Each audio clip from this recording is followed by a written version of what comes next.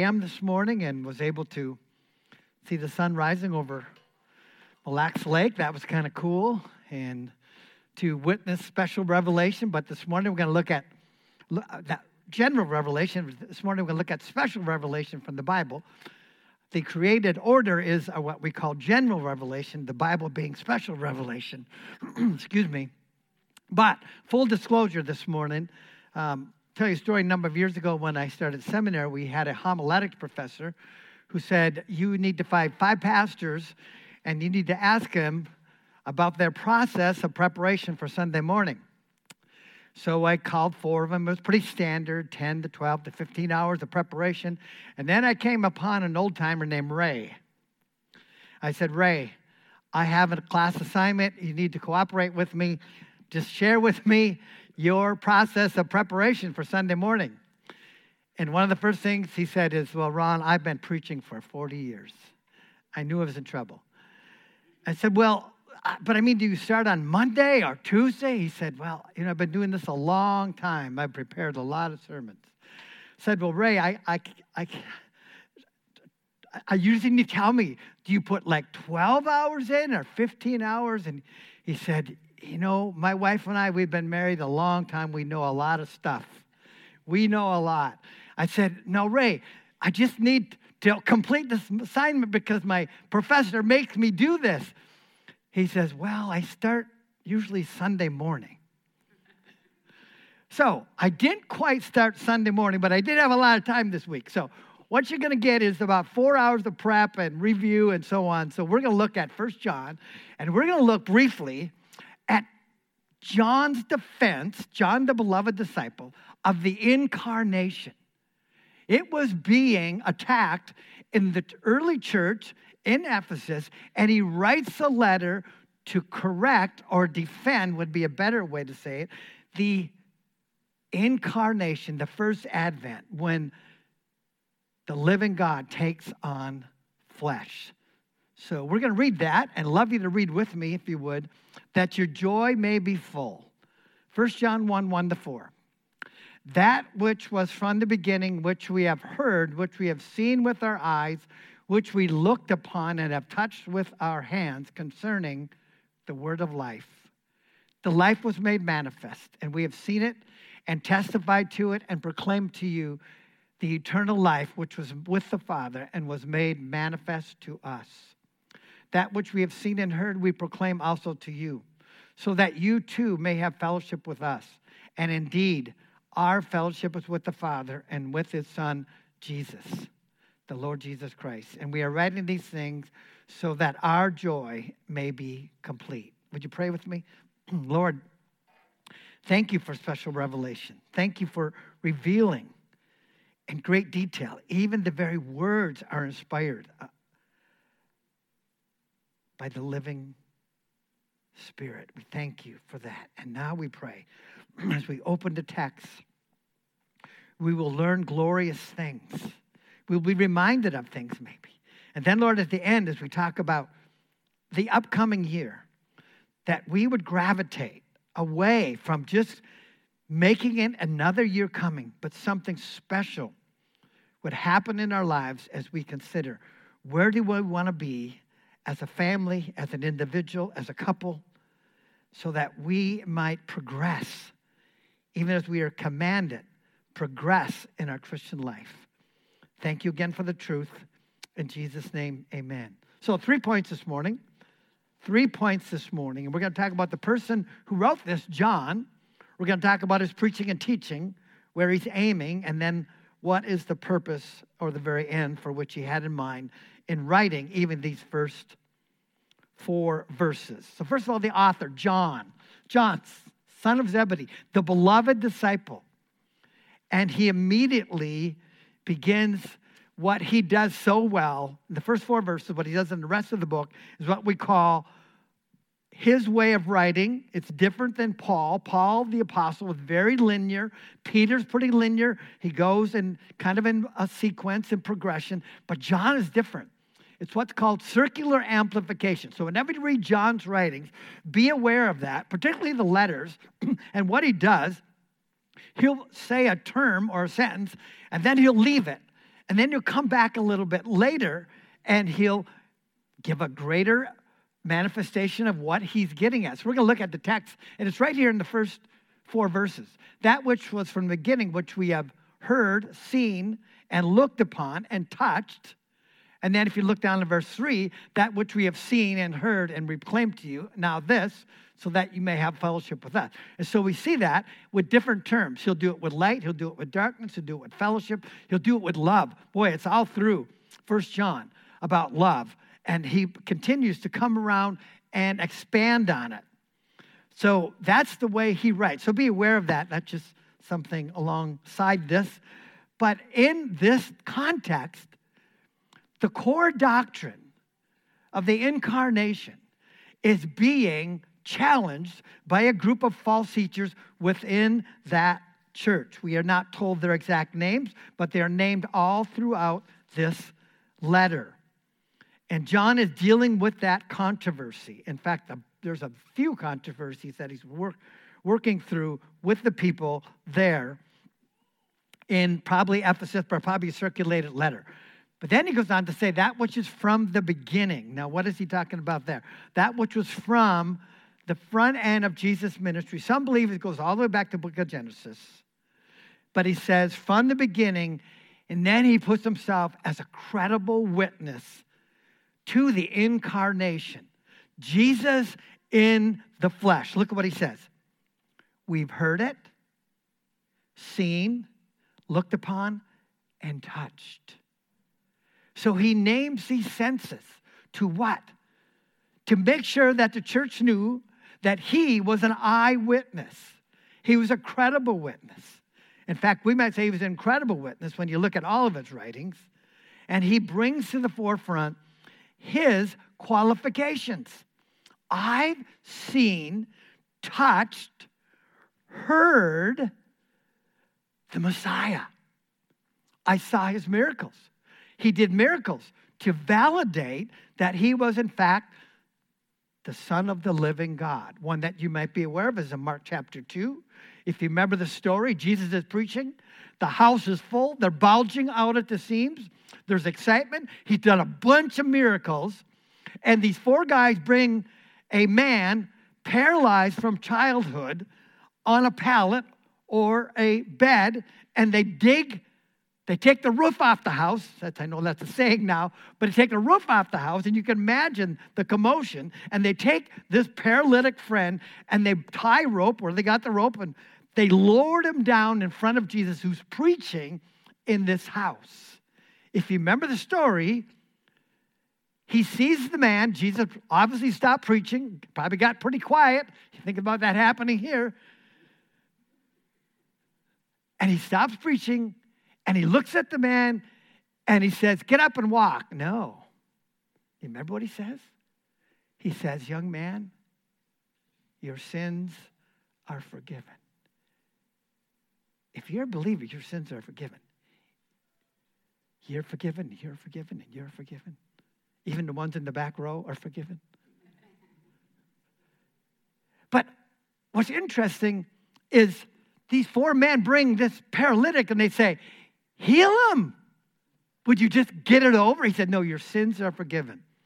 And you remember the story? The Pharisees are really mad. This man blasphemes. Who can forgive sins but God? That's the first time the Pharisees were right. They were right. Only God can forgive sins. And remember what Jesus did after that?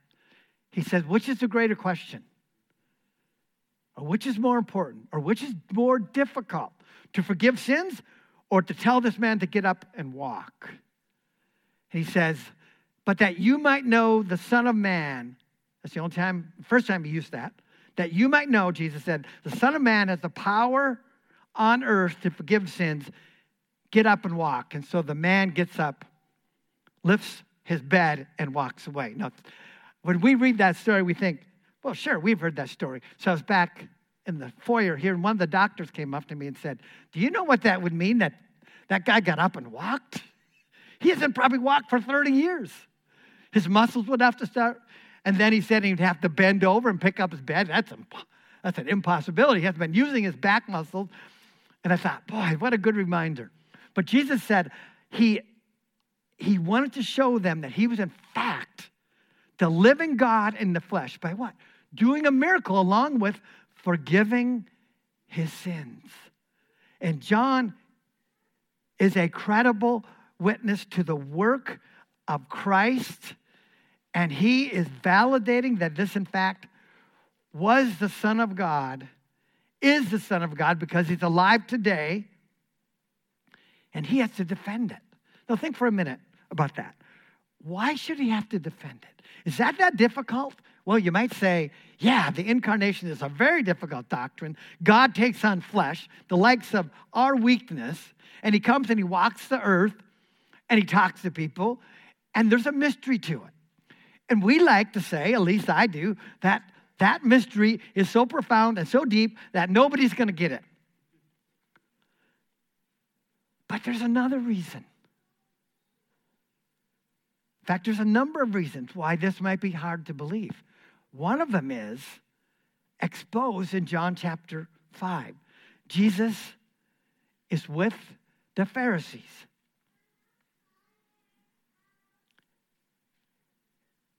And he had been doing miracles. And he did a miracle, remember, on the Sabbath. God forbid, right? You do a miracle on the Sabbath. Some of you getting out of bed is a miracle on the Sabbath. I realize that. Looks like it this morning too, right? And it said he had done a miracle on the Sabbath, and they were seeking all more to kill him. But listen to why. Because he was not only breaking the Sabbath, he was calling God his own Father and making himself equal with God. Well, much of the rest of the chapter of John 5 is about Jesus explaining how lost they are. And here's what he says. I've come in my Father's name. This has to do with this doctrine of the incarnation. I've come in my Father's name. You do not receive me. If another comes in his own name, you will receive them, but you won't believe in what? That he is God in the flesh, because you receive glory from one another. And you don't seek the glory that comes from the living God. So Jesus comes on the scene. What makes them, or what has this become a stumbling block, is they're being unseated. They were their own gods. Kind of sounds like us, doesn't it? It kind of sounds like Genesis chapter 1, 2, and 3, right?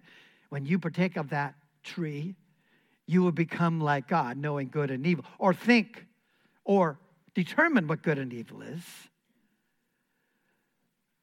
Think about him coming on the scene.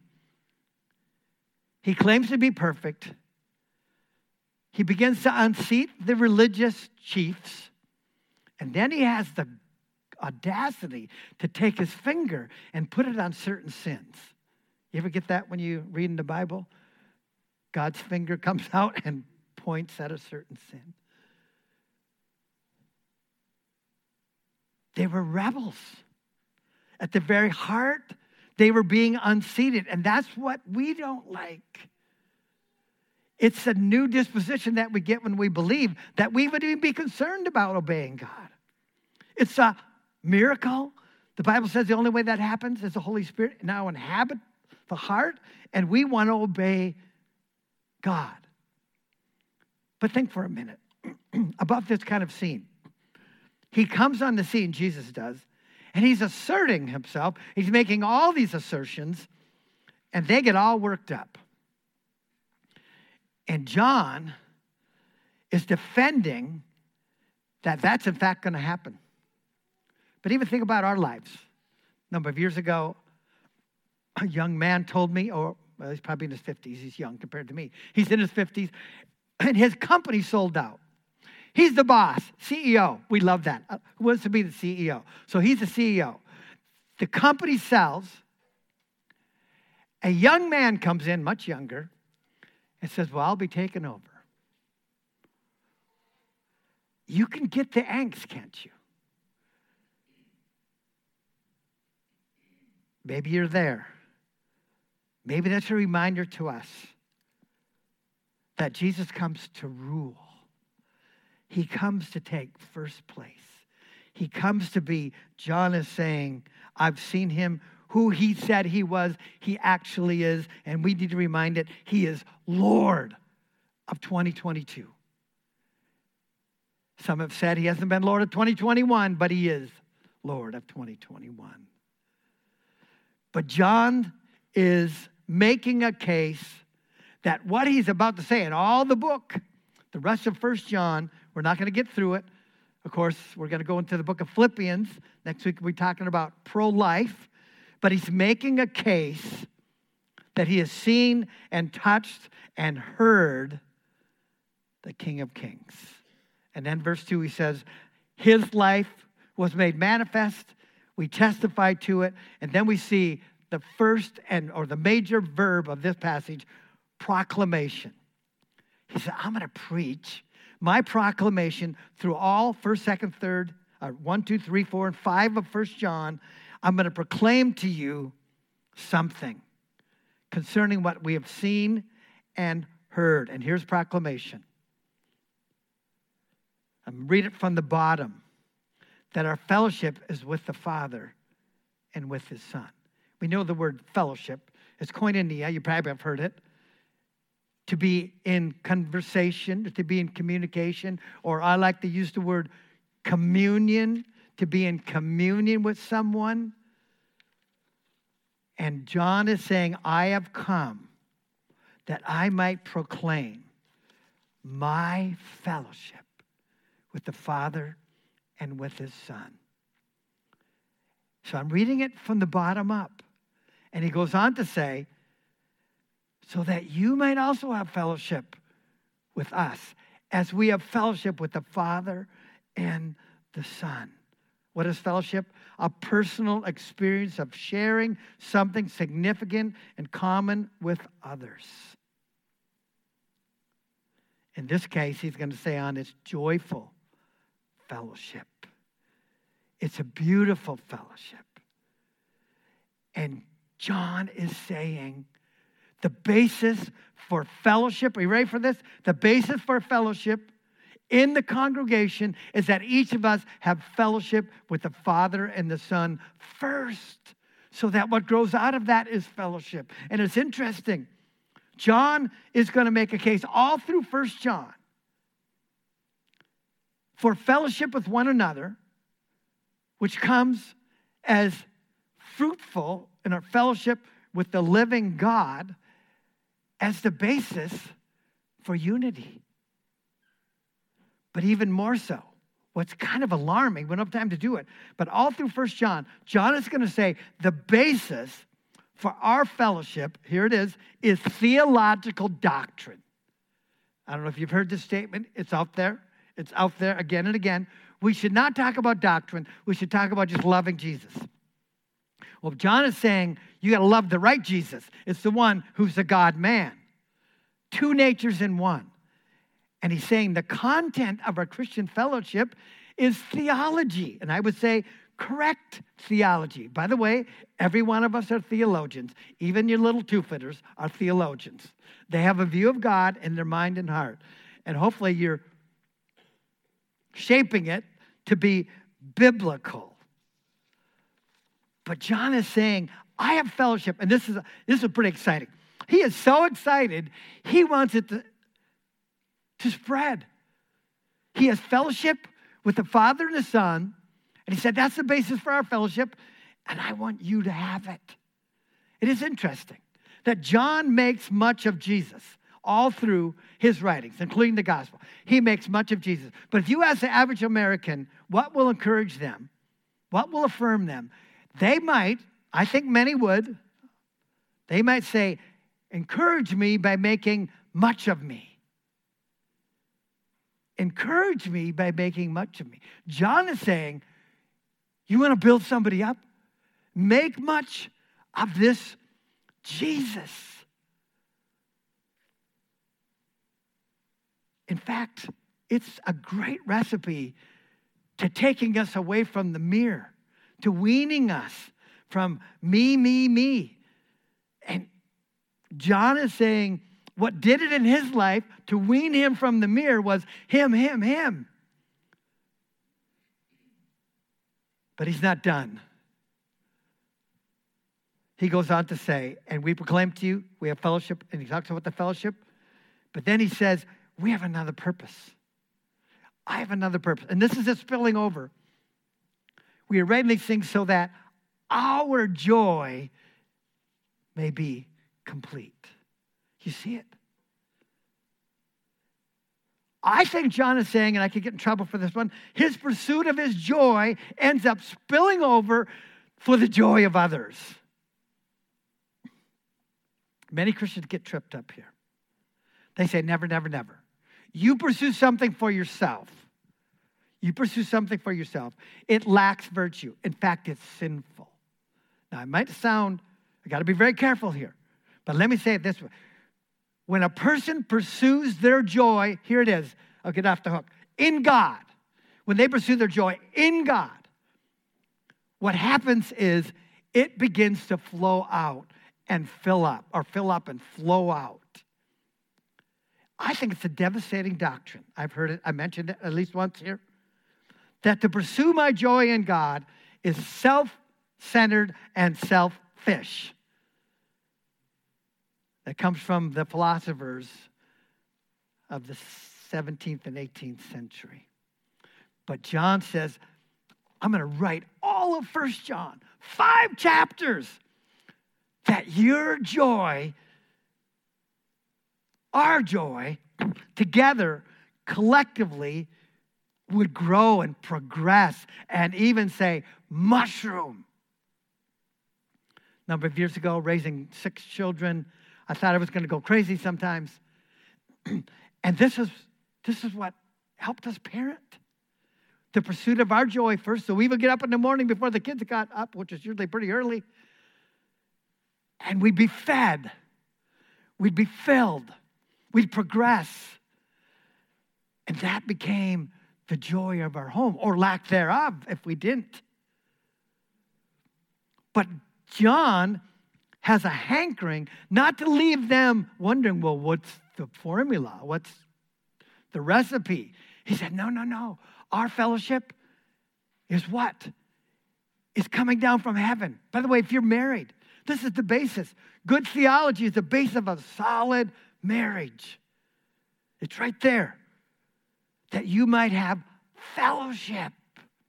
It's powerful. It's life nurturing. Paul told the Ephesian elders, he says, I commend you, or I give to you this. I give to you the word of God, which is able to what? Build you up. I don't know what your circumstances are. I've known some difficult circumstances. There are probably circumstances here that are far exceed mine, that are difficult and hard. The promise here is in the midst of that, he will hold us. And in the margin, you can see this. It'll grow us in love for one another. It'll grow us in our love for one another. But we should back up and do one application. Think about our fellowship. I don't know if you've been around church very long, but eventually you're going to hear this. I don't feel apart. Have you ever said that? I know none of you have said that. I have. I don't feel apart. And even when I'm with others. But let me just give you a challenge. That I think sometimes our fellowship can lack depth because I or myself am not digging deep. Because the likes of John is saying when we have fellowship with the living God, and by the way, here's how you have fellowship. Fellowship is mutual, right? So God speaks to us, and he does that through his living word, and we speak back to him prayer, adoration, thanksgiving. So if you're wondering what fellowship with the living God is, that's what it is. He has spoken. It is trustworthy. And then we speak back prayer, adoration, thanksgiving, and so on. That's fellowship with the living God. And John is saying when that is happening, and by the way, I know it doesn't happen as much as it should in my own life, just so you know that. I try to have it every day, my time with the living God, hear from him before I hear from CNN. You know what I'm saying? I'm sure you all listen to CNN. But he feeds me. And then I'm ready for the day. I've been fellowshipping with the living God, and it spills out. And John's pretty excited about it. So, a couple applications very quickly. What's the aim of your life? Could I just suggest that we put aside that this is some kind of evil, that I pursue my happiness in God? Just put that aside. And maybe explore with me that it might actually be biblical. The pursuit of your happiness in God. By the way, whatever you're pursuing, it's the pursuit of your happiness. In fact, if you watch my life and you found out that I really like to do woodworking, which I do. I'm average at it. But if you followed me around for a day, you would know it's important. In fact, it's part of the aim of my life. I want to eventually do that. I eventually want to be a millionaire. No, I'm kidding. But if you follow me around, you know that it's really important to me. What's really important to you in 2022? If we can go into 2022 and say, oh, another year. And next year at this time, I probably won't be here, but you'll say, well, we got through another year and my life didn't change an iota. Everything's the same. We treat our kids the same. We treat our spouse the same. We treat work the same. And it doesn't really have the glow of the joy of the Lord. Oh, I'm just going to jump to number 3. What should we aim for in 2022? It's going to be different. 2021 really wasn't that fun, was it? But we're not going to give in. We're not going to give up. We're not going to say, this is normative. All people, all places, all Grand Rapids. Amen? We're going to, by the grace of God, put in our mind and heart something new for 22. I didn't even know I could do that, 22. So I'm going to have the worship team come, and I want you to think about something. And we're going to pray about this in a minute. But for 2022, you put together with your spouse or with your children a mission statement. Something that you know you really want. And you know God wants it for you as well. And somebody told me in the foyer after the first service, I'm going to send you what I've written, and you may not like it. I'm going, that's okay, I'll take it. So be thinking about that, and then we're going to pray about that after our worship team leads us in worship. One last song.